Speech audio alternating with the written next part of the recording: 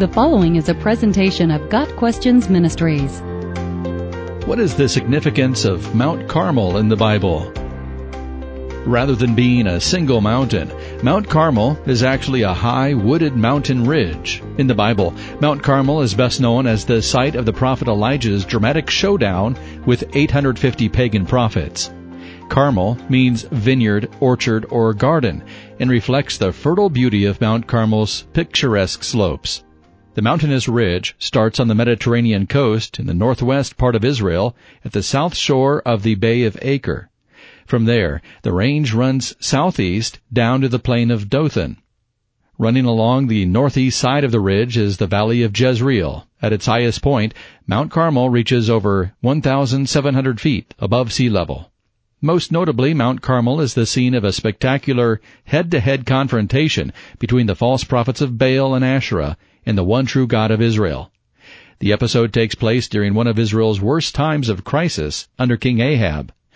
To please his wife Jezebel, Ahab set up an altar to Baal at the top of Mount Carmel. Baal, the favorite deity of Jezebel, was reputed to be the god of rain and vegetation. In 1 Kings 17, verses 1 through 24, Elijah the Tishbite enters the story as an emissary of the Lord.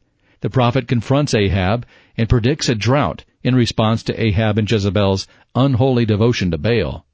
When the end of the drought neared, to prove that the Lord God was the only true God, Elijah proposes a contest. All of Israel was summoned to Mount Carmel to witness the confrontation between Elijah and the false prophets of Baal and Asherah. The match would show whose God was able to send fire from heaven to consume their offerings. The prophets of Baal prayed all day and cut themselves violently to get Baal's attention, but no one answered. By evening, it was Elijah's turn. He rebuilt the ruined altar of God that existed on Mount Carmel. He set the offering on top of the wood and then drenched the whole thing with water and prayed aloud, "Lord, the God of Abraham, Isaac, and Israel, let it be known today that you are God in Israel, and that I am your servant, and have done all these things at your command. Answer me, Lord. Answer me so these people will know that you, Lord, are God, and that you are turning their hearts back again." 1 Kings 18, verses 36 and 37. God answered with a spectacular display of fire from heaven, consuming the offering, licking up the sodden wood, as well as every drop of water that had been poured over the altar. Even the rocks of the altar were consumed. The people fell on their faces, proclaiming, "The Lord, He is God. The Lord, He is God." 1 Kings 18, verse 39.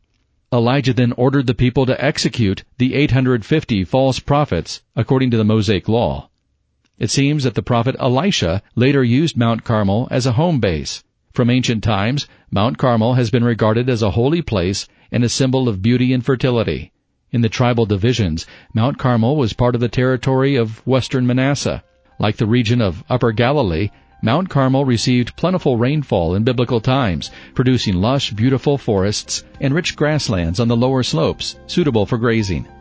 Isaiah associates God's glorious restoration of redeemed humanity with the splendor of Carmel, Isaiah 35, verse 2. Solomon compares the head of his beloved with the beauty and nobility of Mount Carmel, Song of Solomon 7, verse 5. Got Questions Ministry seeks to glorify the Lord Jesus Christ by providing biblical answers to today's questions. Online at GotQuestions.org.